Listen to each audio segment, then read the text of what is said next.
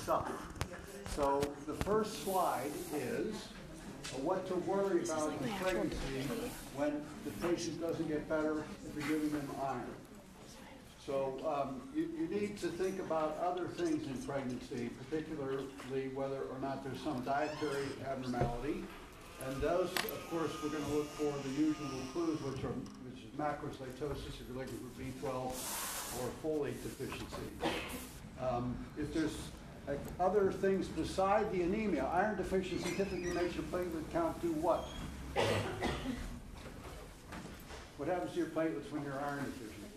They go up because the bone marrow is being stimulated by erythropoietin, which has some cross mechanism with other cell lines. So they typically go up. So if you get something like thrombocytopenia or neutropenia, something else is clearly wrong. Usually in my book it's cancer, but who knows.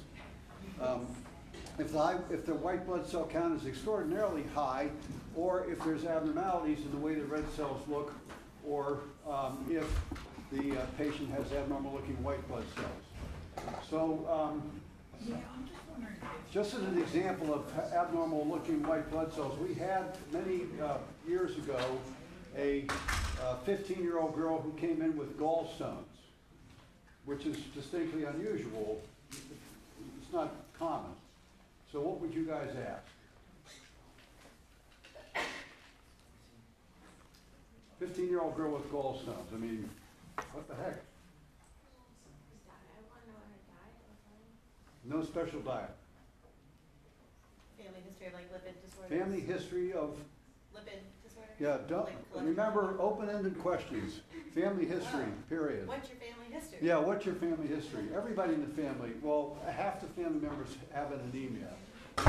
And all the women have had their gallbladders taken out. And it turned out that it was obvious, because we used to look at red blood cell smears, that she had hereditary spherocytosis. So you should remember that anemias that run in the family tend to give you two things. One, if there's high red blood cell turnover, you can get gallstones. So if you get gallstones at an abnormal age, you should look for the cause. Could it be a high red blood cell turnover issue? Or could it be something like a drug? Which drug makes children get gallstones?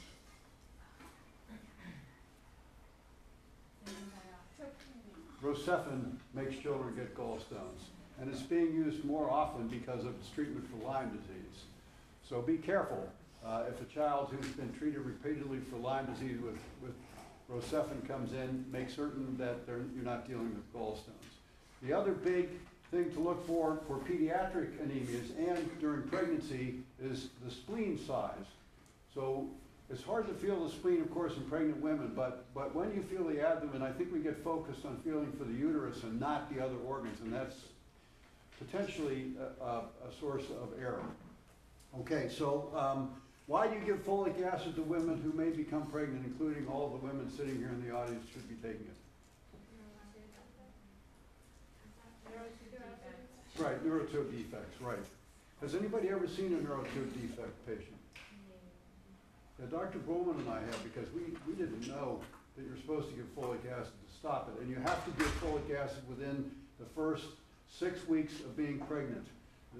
And that's the problem. Before people know they're pregnant, unfortunately the damage may already be done. Okay. One of my meningomyelocele patients actually became a star hockey player and had a full write-up in the Pittsburgh Post-Gazette about a year ago about him playing hockey and how good he was on the teams that, of course, have defects in their anatomy. Okay. What is hemoglobin Bart's? We have 2 patients at BG that have hemoglobin Bart reports in the past year. What is it?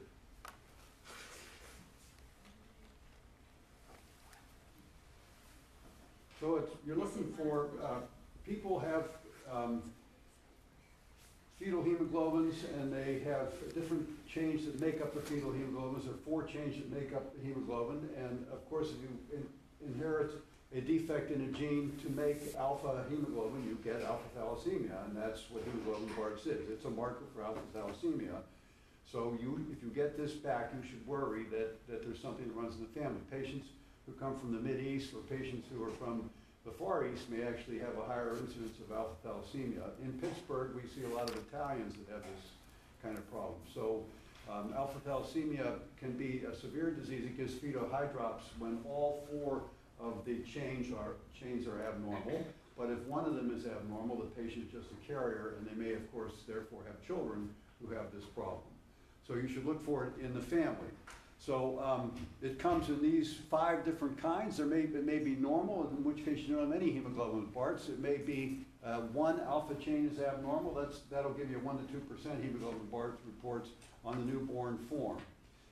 If you get to 4, usually the patient has not survived without an intrauterine transfusion. So the ones we saw at the health center were, I believe, both of them were 1s. So I'm not sure that we had a real problem there, other than the fact that we recognize the carriers. Okay. So how did you determine, did you have to do electrophoresis? Yeah, they look for it in the newborn screen. You get it back. Right, I know, it says hemoglobin parts. Right, you would What's the follow-up? you know, I'm sorry, Rich, I don't know. I mean, we get the information after. Yeah, I don't know how they do it. There must be something besides hemoglobin electrophoresis, because you do it with a doc. But I mean, do we need to order that later on? Are we gonna follow them along? So good. So anticipating the question, I said, what should you check? Right? Okay, so what should you check? What would you do? Yes. I saw one of these patients in clinic the other day. Yeah. And the resident beforehand had written up that we were supposed to check the CBC at 6 months. Okay, good. So you do 2 things. One is on the physical exam, because the bone marrow is producing abnormal cells, what happens on the physical exam? What happens to the child? They look pale, number 1. What else? You try to make red blood cells somewhere else. Where else do you try to make them?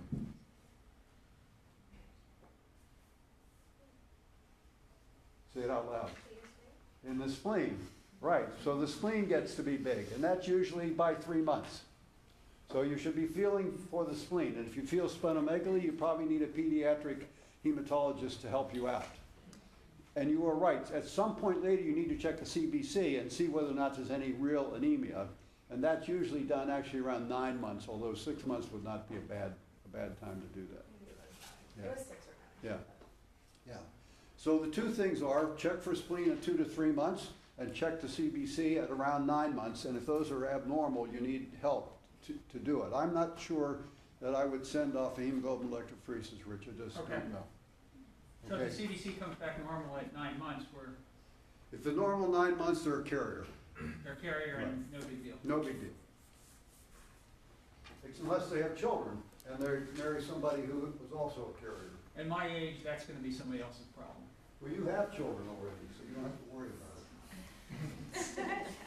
Okay. The next thing is the case I gave to you, all right? 4-year-old boy injured his left wrist in a fall. The child has been complaining about abdominal pain over the past few months and has been eating ice chips. Examination is negative except for slight pallor of the fingernails. Or did I put, what did I put in your write-up? I put fingernail, I think I put conjunctiva. Yeah. Yes. By the way, you cannot say the conjunctivae are normal. You need conjunctiva are normal. It's not the plural. It's conjunctivae with an E on the end of it. Okay? Like sclerae and sclera. It's hard for one thing to be are normal. Anyway. Okay, a CBC is obtained and a radiograph is obtained. What's the diagnosis?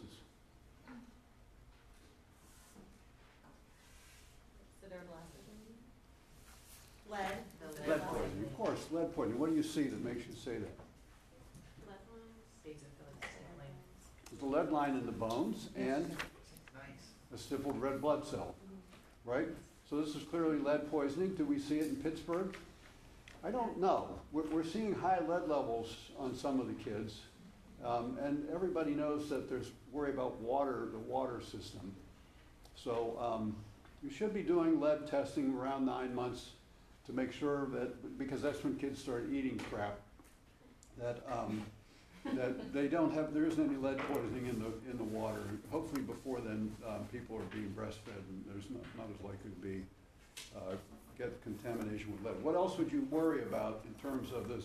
The history of eating ice or clay is pica. Some people actually eat laundry detergent. I don't know why they would do that, but that's what they do. What else would you worry about? What other system would you check? Lead poisoning in a child.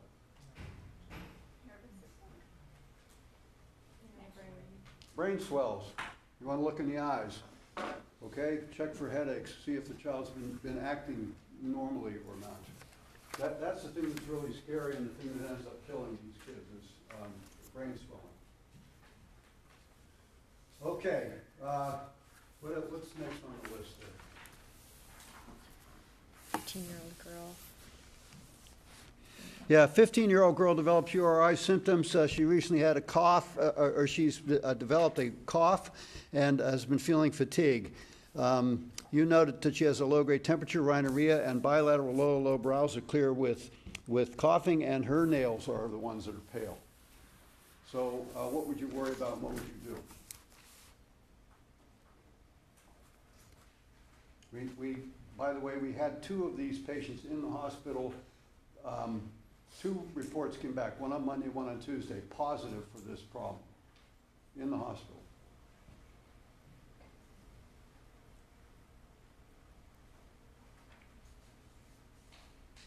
What would you worry about? So she's pale, so you're worried about anemia. So what's the anemia due to? Could be iron.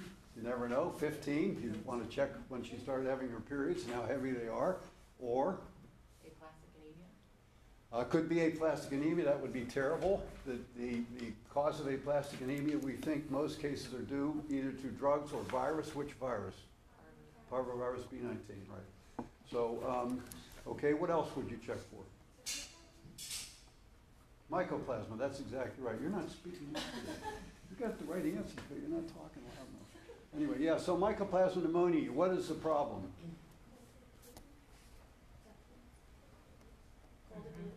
Yes, cold antibodies are the problem. And we talked about this a little bit last week. If you actually take a purple top tube and put it in ice, you can see the red blood cells congeal at the bedside and make a diagnosis right then.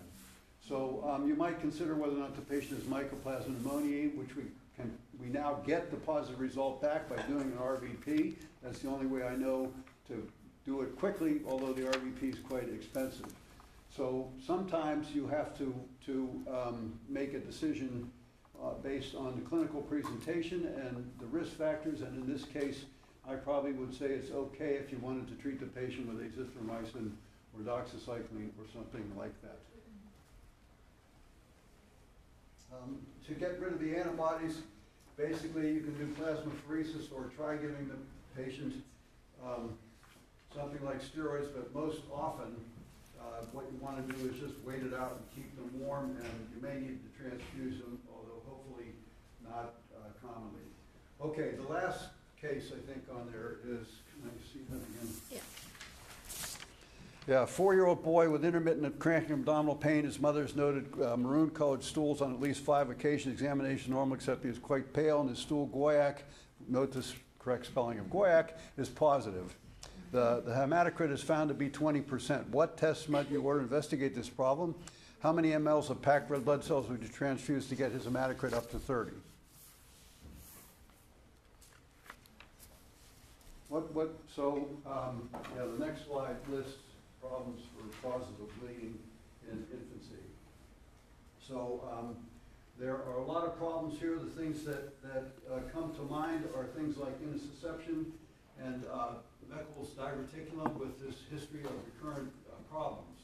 Intussusception, the way you feel for intussusception is turn the baby or child so they're in the prone position. Put your hands here and see if you feel a hot dog going across the upper abdomen. You can't feel it with the child on the back. You cannot. It just won't be there. Because it's in the retro part of the abdominal cavity. So you need to turn them over and have the thing fall down to your fingers. Okay? These days, of course, we do everything with scans and CT scans, so this is what we'll show you. In preschoolers, the usual subjects are infections that cause bleeding in the stool, and polyps. In some kids, if you note polyps elsewhere in the body, there may be one in the abdominal cavity, but don't forget inflammatory bowel disease can hit children at any age.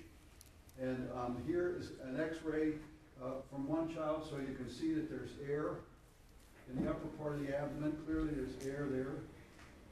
Here we go. But there's not much down here, so you would think there's a block. And when you did a CT scan, what you see is something that looks distinctly abnormal here. There's a wall, and then a thickness, and then another, some air inside here.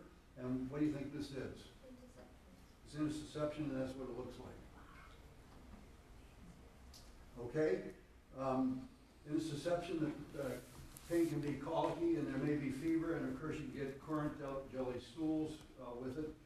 90% are neuropathic, but some of them have a lead point problem, like a Meckel's diverticulum. What vaccine do you give that has been associated with intussusception? Rotavirus, yeah. And the reason for that is likely that rotavirus itself inflames Peyer's patches, which are at the terminal ileum. And the vaccine may also inflame Peyer's patches. So that's probably the lead point.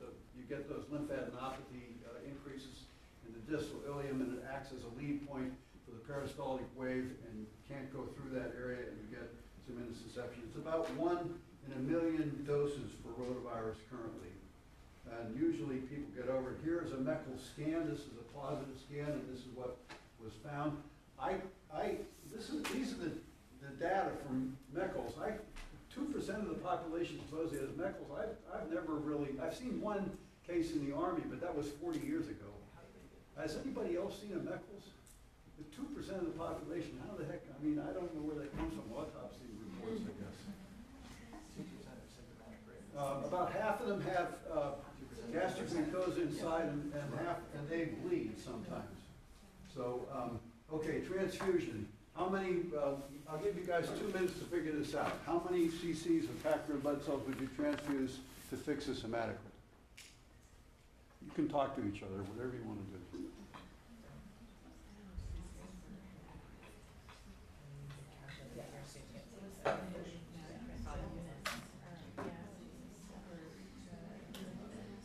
So I see Anna doing the usual thing, which is looking on her cell phone for some formula, which is probably the easiest thing to This is do. for the 4-year-old? Pardon me? This is for the 4-year-old.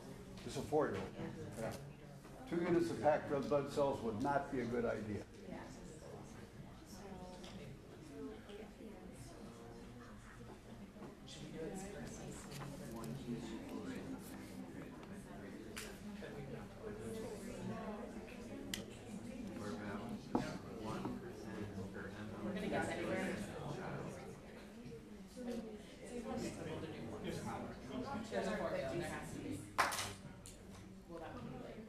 Okay, here are the things you need to remember. Everybody has 80 cc's per kilogram of blood. If you're 70 kilograms, you have 5.6 liters. If you're 20 kilograms, you have 1.6 liters. So this child has 1.6 liters of blood.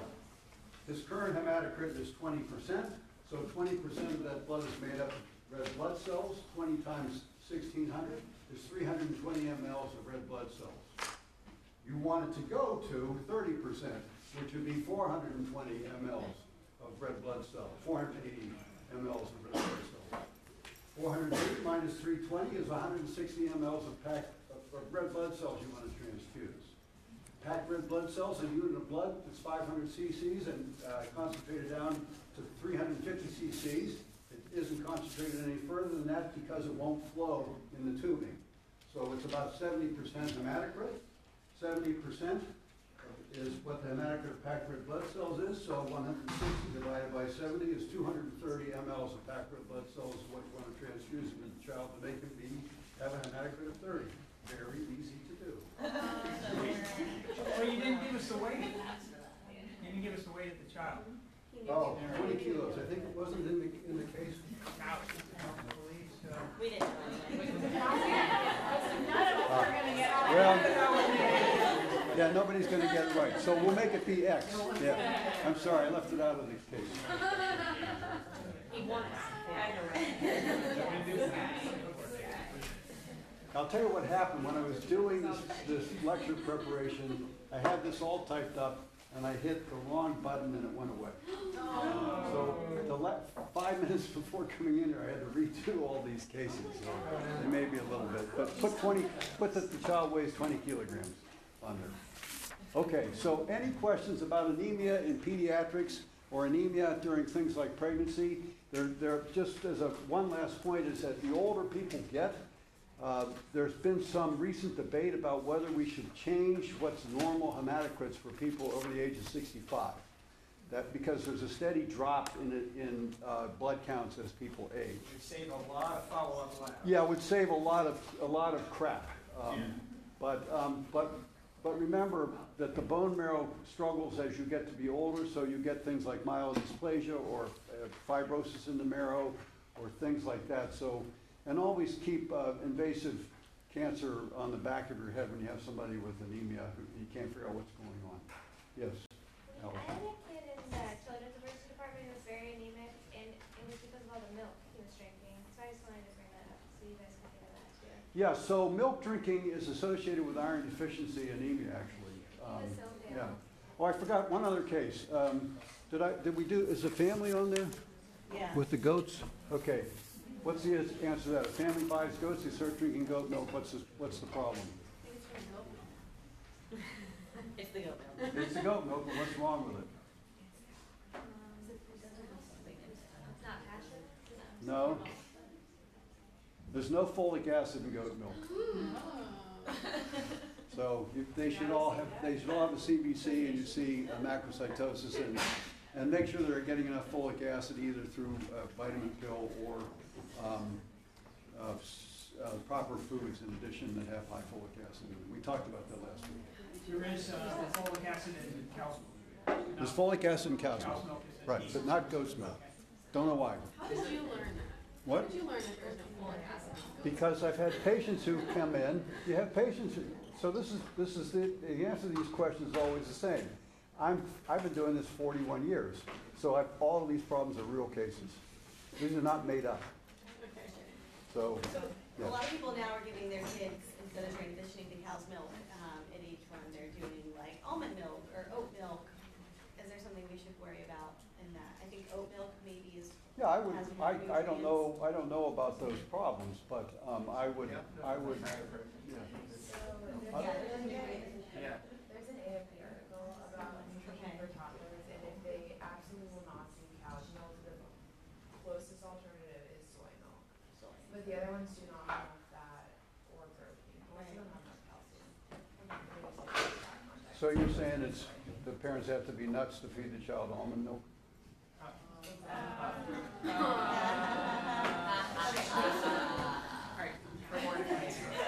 Okay. Thanks, everyone.